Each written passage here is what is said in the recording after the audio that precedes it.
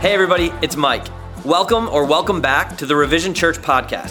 While you're here, make sure to subscribe to our YouTube channel and download the Revision app, which is actually the best way to get access to new content and share it with friends.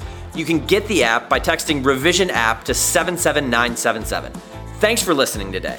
My hope is that this message will be helpful for you and would inspire you to take the next step on your faith journey.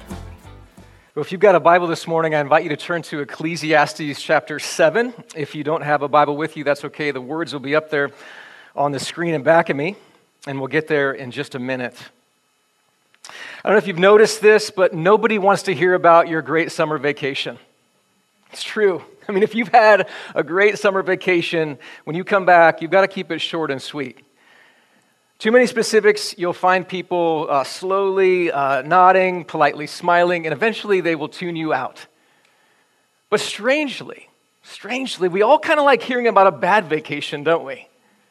I mean, we lean in, we listen, we like to hear details and specifics. We laugh because we've learned that life doesn't always go the way that we expect it, even on vacation.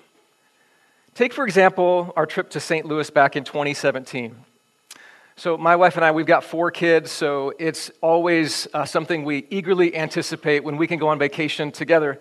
So we were looking forward to seeing, the Arch and the Six Flags and the zoo and all of those kinds of things. So we packed our van. We were ready. We set out, but it only took about a half an hour before our van broke down. We were stranded on the side of the road. I'm not even sure what it was. I think I blocked that out. But it was like a 95-degree day, so just sweating buckets as we were waiting there, just on the phone, trying to get a tow truck and trying to call a friend to get some help. And finally, one of our friends was able to come with their van and actually loan their van for us to use on our vacation. So we spent a lot of time getting all of our stuff out of our van into that van, and finally, after a few hours, we were back on the road. So we were headed to St. Louis. Took a while to get there, a lot of stops. You know how it is, families. And we finally made it there, strolled in at about midnight. So we were exhausted. And just to preface where we were going, so we wanted to find a spot that was really in close proximity to Six Flags so that we could save on parking. I know we're kind of cheap. And so we found this place. No lie, this was the name of the place. It was Yogi Bear's Jellystone Park. Now that should have clued us in that maybe that's not going to work out too well. It kind of sounds something like Chevy Chase's vacation, spot. But my wife booked all of that, and she also looked online. Not to throw her under the bus, she also looked online. She was trying to save us money. Appreciate that about her. As she was looking online, she noticed there were cabins and then there were cottages. So we did the upgrade to the cottage, or so we thought, right? So we got there at midnight. We're all really, really tired. We open up the door to our resort cottage, and we're just met with just this massive, smell, just kind of this moist, stinky camp smell. And so that was not the worst part. This place was small. I mean, this was really, really small. Evidently, the people that made the website for Yogi Bear's Jellystone Park had a phenomenal photographer, because this room looked so much better online than it did in person. So I'm just going to be real here. We all just had a meltdown, me included. I unraveled in the moment, and I was like, we've got to go to a hotel. We're not going to stay here. And I have to hand it to my wife. She was the strong one in the moment. She was like, we can do this. We're going to do this. And so we did. We stayed in this little cracker box of a resort cottage, and we barely got any sleep that night. The next morning, we wake up, and we're pumped as much as you can be on not very much sleep to go to Six Flags. So remember, this was in close proximity to Six Flags. In fact, it said on the website, within walking distance of Six Flags. So we're looking around, right, for the walking trail to get to Six Flags, and we could not find one. So we knocked on the door of the front desk, asked the lady, so, hey, where's the trail, the path, to get to Six Flags that's, within walking distance? And she was like, there's no walking path.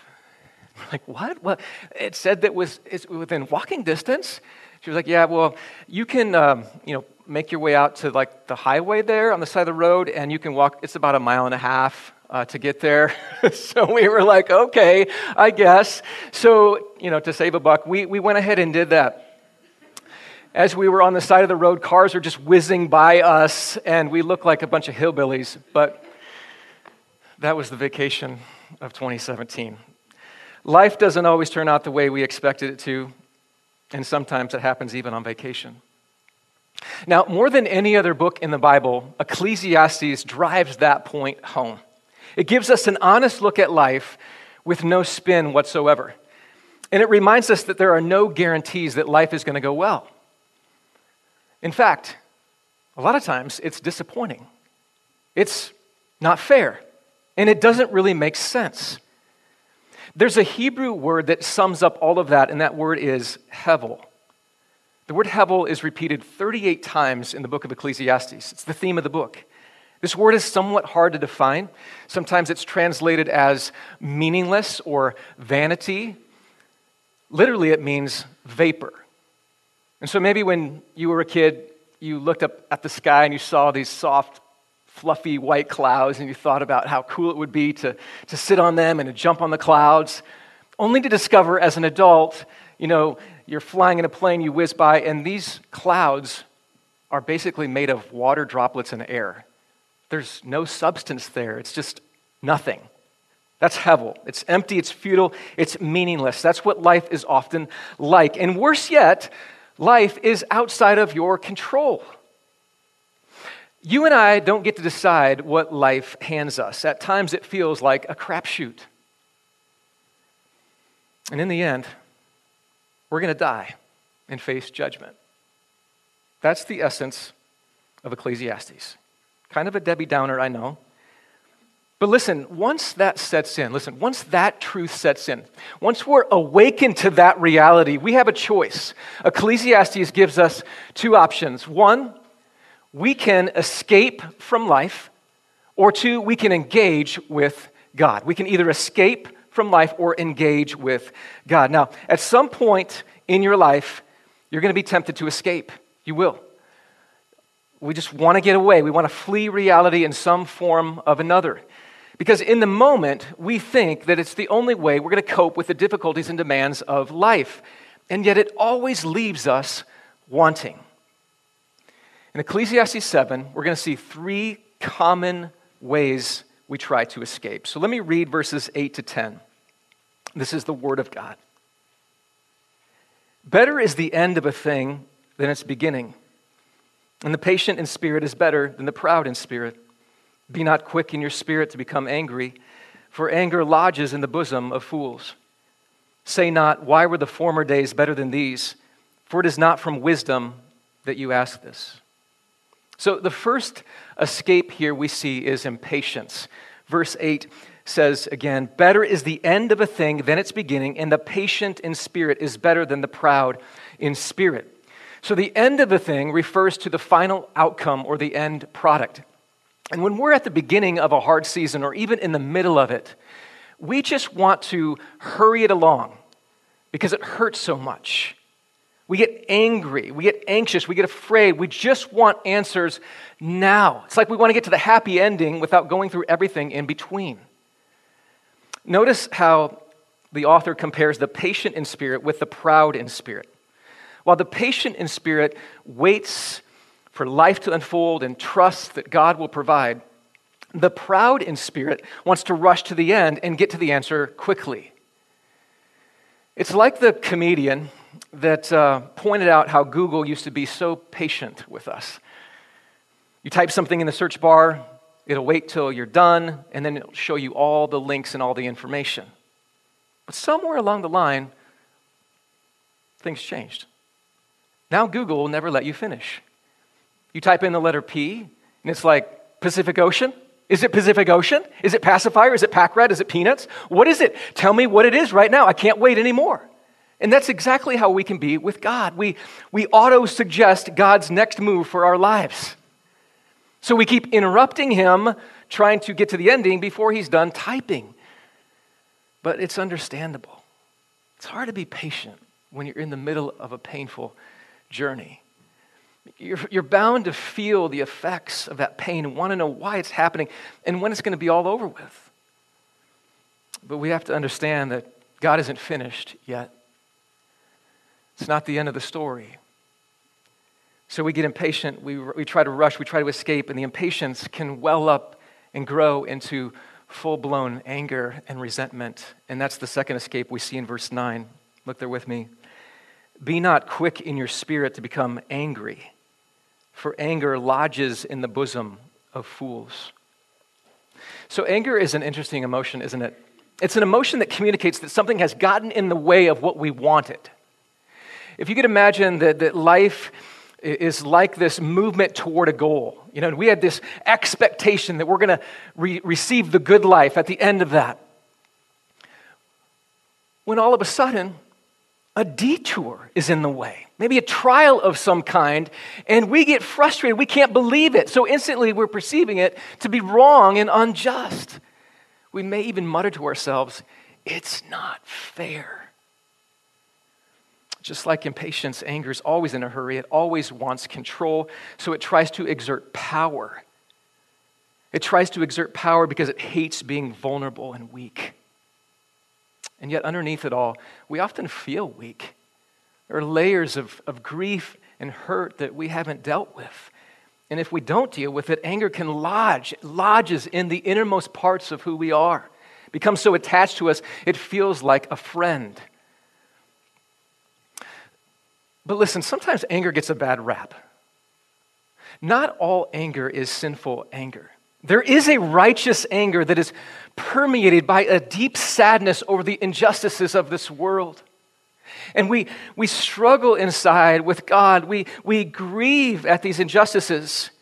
Whatever happened, it just doesn't seem to make sense. And for some of you, this is personal. You could be doing something so right and receive something so wrong. Ecclesiastes 8:14 says, there is something else meaningless, there's our word Hevel, that occurs on earth. The righteous who get what the wicked deserve, and the wicked who get what the righteous deserve. Sometimes, guys, life hands us something that seems so absurd. Feels like all Hevel has broken loose. And we're left with a lot of frustrations and a lot of questions. Why? Why did that happen? And why can't things go back to what they used to be? Look at verse 10. Say not, why were the former days better than these? For it is not from wisdom that you ask this. So this is the third escape. It's nostalgia. Nostalgia. This one seems different, kind of disconnected from the other two at first glance. And yet notice the thought that the author is tracing here. Impatience says, I wish my life was different and I could control what's happening. Anger says, my life hasn't gone the way I wanted and I deserve better. And nostalgia says, I can't deal with the present, so I'm going back to the past where life was easier. And all of these are ways of escape from real life.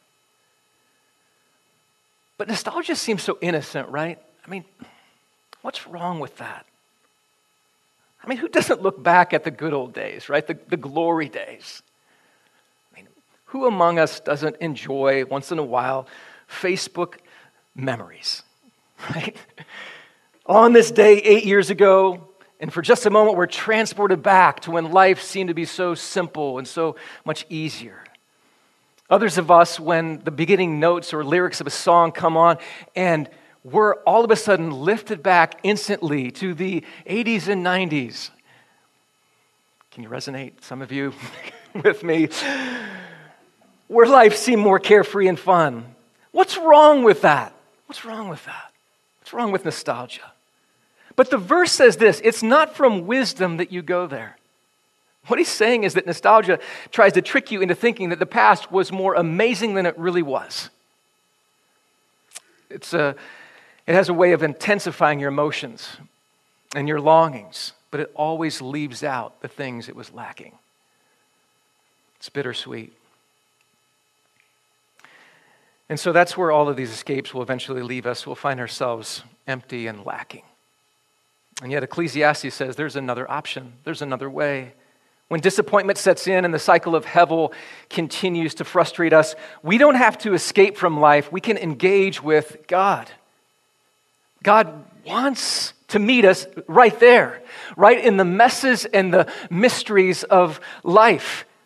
He wants us to bring all of that to Him, to engage with Him, to wrestle with Him, to grieve with Him, and to slowly trust Him again. Guys, our conflict with God can actually be an opportunity for deeper connection with God if we humbly engage with God. So what does it look like to engage with God? 3 things. 1, we wrestle with God's providence. 2, we grieve in God's presence. And 3, we trust in God's promises. So let's take them one at a time. First, we wrestle with God's providence. Look at verses 13 to 14. Consider the work of God. Who can make straight what He has made crooked? In the day of prosperity, be joyful. And in the day of adversity, consider God has made the one as well as the other so that man may not find out anything that will be after him. So when it seems like everything is crooked in our lives, we are told to consider the work of God. When times of prosperity come, when times of adversity come, we're told to consider that God has made them both. So that verb is repeated twice for emphasis. What does it mean? Consider means to pay attention to slow down, to ponder, to meditate on. In other words, we don't just run from the tough stuff in life, we consider it. We look for God in it. We pay attention to His providence. And we admit we cannot know what God knows, we cannot do what God does. As the text says, we can't fix what is broken in the world. We can't make straight what He has made crooked because we're not God, and that's actually a really good thing. So we're told, though, to consider His providence, to wrestle with it, to ponder it. Now, the word providence is built from the word provide. In Latin, pro means on behalf of, and vide means to see. So provide means to see on behalf of or to see to it. So God's providence means that He will see to it that things will happen in a certain way for your good. He will see to it. He will provide. Essentially then, it's out of our hands. So we need to stop expending so much energy trying to fix it or control it because God will see to it. Now that's true. But it can often sound kind of trite in the ears of a hurting person. So many Christians have good intentions, but end up hurting other Christians by spiritually bypassing them. Spiritual bypassing is when we sidestep a person's suffering by offering packaged Christian answers so we can avoid entering into their pain. Let me say that again. Spiritual bypassing is when we sidestep a person's suffering by offering packaged Christian answers so we can avoid entering into their pain. Most of us have done this without even knowing it. I mean, we see someone who's hurting, and we try to tie up everything in a nice, neat bow because it makes us feel better. And we try to make sense of things that don't make sense. You know why? Because we're afraid of actually saying, this doesn't make sense. This was horrible that this happened to you. Now, is there a place for God's truth in our pain? Yes, absolutely. But listen, so many people right now are in the middle of their story, and they need to wrestle with God's providence in the midst of their pain. They're less like Joseph at the end of the story when he said, you meant it for evil, but God meant it for good. And they are more like Naomi in the middle of her story when she said, don't call me Naomi, call me Mara, for the Almighty has dealt very bitterly with me. I love how Rebecca Davis points this out, that in the middle of a story, it's not a time for judgment, it's a time for tears. She writes, when someone is in the middle of the story, she might just need to cry and weep bitter tears. And she might need someone nearby who can hold out hope in the goodness of God without judging her. You see, people in pain need to feel seen and heard and known and loved. They don't need answers. They don't need solutions. They need empathy and compassion. This is how they begin to see that God is not cold and distant, but personally involved in their story. It's not just that he sees the future or sees the path to get there. He sees you. He knows you. His providence is personal. Listen, every moment he's attentive to your needs. Every moment he's attuned to your pain with tenderness and gentleness. He is there always. He will never leave you or forsake you. Never. So to engage with God, we start with wrestling with God's providence. Second, we grieve in God's presence. We grieve. You know, many times we feel stuck in anger because our anger is actually stunted grief, unresolved grief. And we're scared to go there because we feel like if we do, we might be stuck there in that sadness forever. So we try to push it down, put on a happy face, because we assume it's unhelpful to grieve. But once again, angry grief is morally different than selfish anger. It shows us that something or someone really mattered to us. It reveals what we love. It's why we need to pour it out rather than to hold it in. Lamentations 2:19 says, "Pour out your heart like water before the presence of the Lord." I love that. So this is what our heart needs most in times of pain, just to cry it out, to pour it out, to get it out, and to not hold anything back. Love how C.S. Lewis puts this. He says, we should bring to God what is in us, not what ought to be in us. But listen, this is different than just venting your frustrations. This is getting angry with the Lord. You're all in with God. This is sincerely grieving in His presence.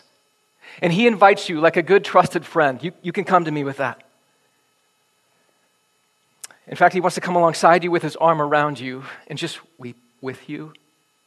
And as you do that, you slowly begin to heal and to grow in wisdom.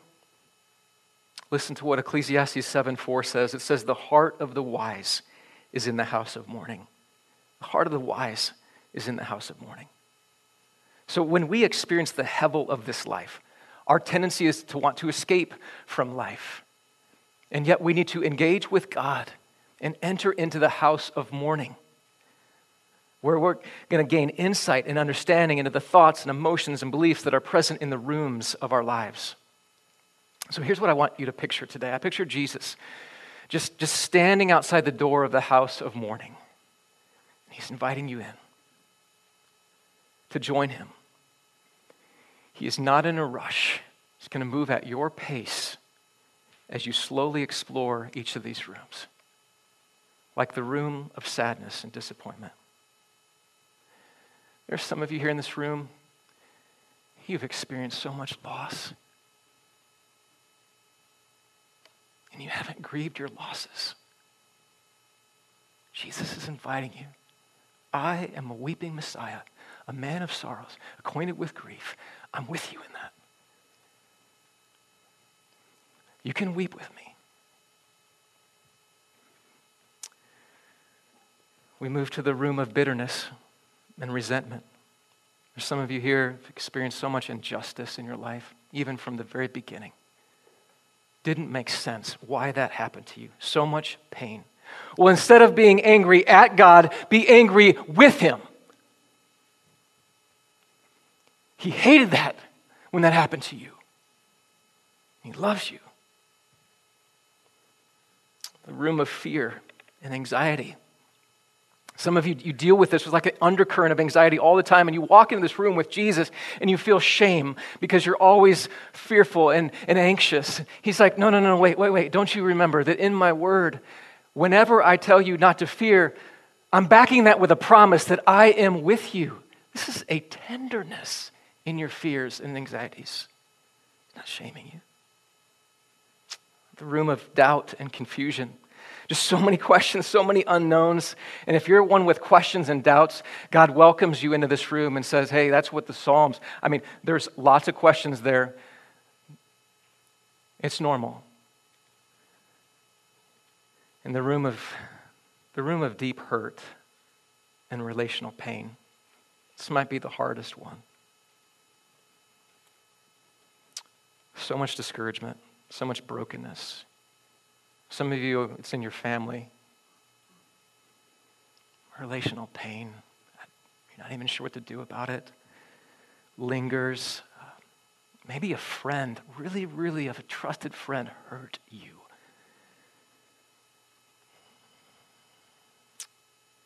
As we walk into this house, the house of mourning, and explore these rooms, you're going to see that it's pretty messy. There's a lot of broken things that are laying around, a lot of old stuff that's been sitting there for years, sitting in the corners, just forgotten. And just a reminder, the house of mourning has an open floor plan, okay? So that means that the rooms seem to overlap. It's hard to tell where one room starts and another one ends. And as soon as you feel like you're done walking through one of them, you may need to go back into the room again and again and again and again. And that's okay. There is no rush at all. There's no timetable on this. No need to move on from this, but to enter into it and to keep moving through it with Jesus as your friend. Guys, Jesus is a better friend than anger. Do you know that? He is a better friend to you than your anger because he gets anger, he understands it. He doesn't dismiss it or dodge it with an overly optimistic attitude. Think about when his friend Lazarus died. Like he could have showed up at the scene, like with his cape on, and been like, I'm here. Chin up, have faith. Everything's going to be great. No, he comes into town, and with Mary and Martha, he is weeping. The text says he is weeping angry tears in the original language. He's mad and he's sad at the death of his friend. And so I picture him with his arm around you saying, I am in this with you. I'm not going anywhere. You are not alone. I'm right here. So instead of escaping from life, we keep engaging with God. We wrestle with God's providence. We grieve in God's presence. And lastly, we trust in God's promises. When life doesn't turn out the way we expected, we want to be impatient. We get angry, and we just want to go back to a place that feels more simple and free. But the Hevel of this life, the frustrations of this life, is meant to point you forward, not backward. In fact, in Paul's letter to the Romans, he alludes to the same word where he recognizes the frustration and futility of this fallen world. And he says, right now, presently, all of creation is groaning. And we, as the children of God, are longing and groaning with the creation. What are we groaning for? Not to go back to something. We are groaning for something better that is coming. We are longing for the redemption to be here. We long for the end of the story to get here sooner, when Jesus will return and make all things right, and every tear will be wiped away, and death will be no more. How is that even possible? Well, it's because Jesus entered into the Hevel of this world. He entered into the broken, fallen world around us and all its frustrations and all its injustices. He willingly subjected himself to it, living the life we could never live and dying the death we deserved. When you really think about it, it's absurd that Jesus did this for us. In essence, he fulfilled Ecclesiastes 8:14. Where it says, there is something meaningless, Hevel, that occurs on earth. The righteous, that's Jesus, who get what the wicked, that's you and me, deserve. And the wicked who get what the righteous deserve. This is the great exchange. He who knew no sin became sin for us, that we might become the righteousness of God in him. Or as the Apostle Peter put it, for Christ suffered once for sins, the righteous for the unrighteous, to bring you to God. You see, God flipped Hevel on its head. Where we were impatient, Jesus was patient, suffering in our place. When we were angry, Jesus took God's full anger at the cross. And when we look back to a better day, Jesus looked ahead to the day. For the joy set before him, he endured the cross and scorned the shame, so we could experience real and lasting joy forever and ever. So as we close, if you're feeling the frustration, the Hevel of this fallen world, know this, that Jesus felt it too. He understands. He lived it, and he died and rose to conquer it. So rather than escape from life, engage with God. Wrestle with him, grieve with him, and slowly trust him again. He loves you, he is for you, and he's pursuing you even now. Let's pray. Father, we are sometimes confused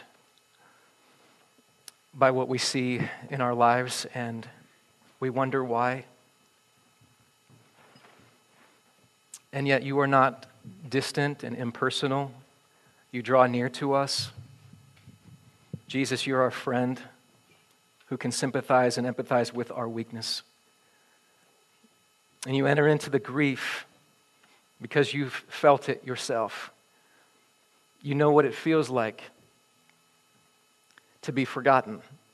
You know what it feels like to be in places where people have turned their back on you. You know what it feels like to feel alone, and yet you have come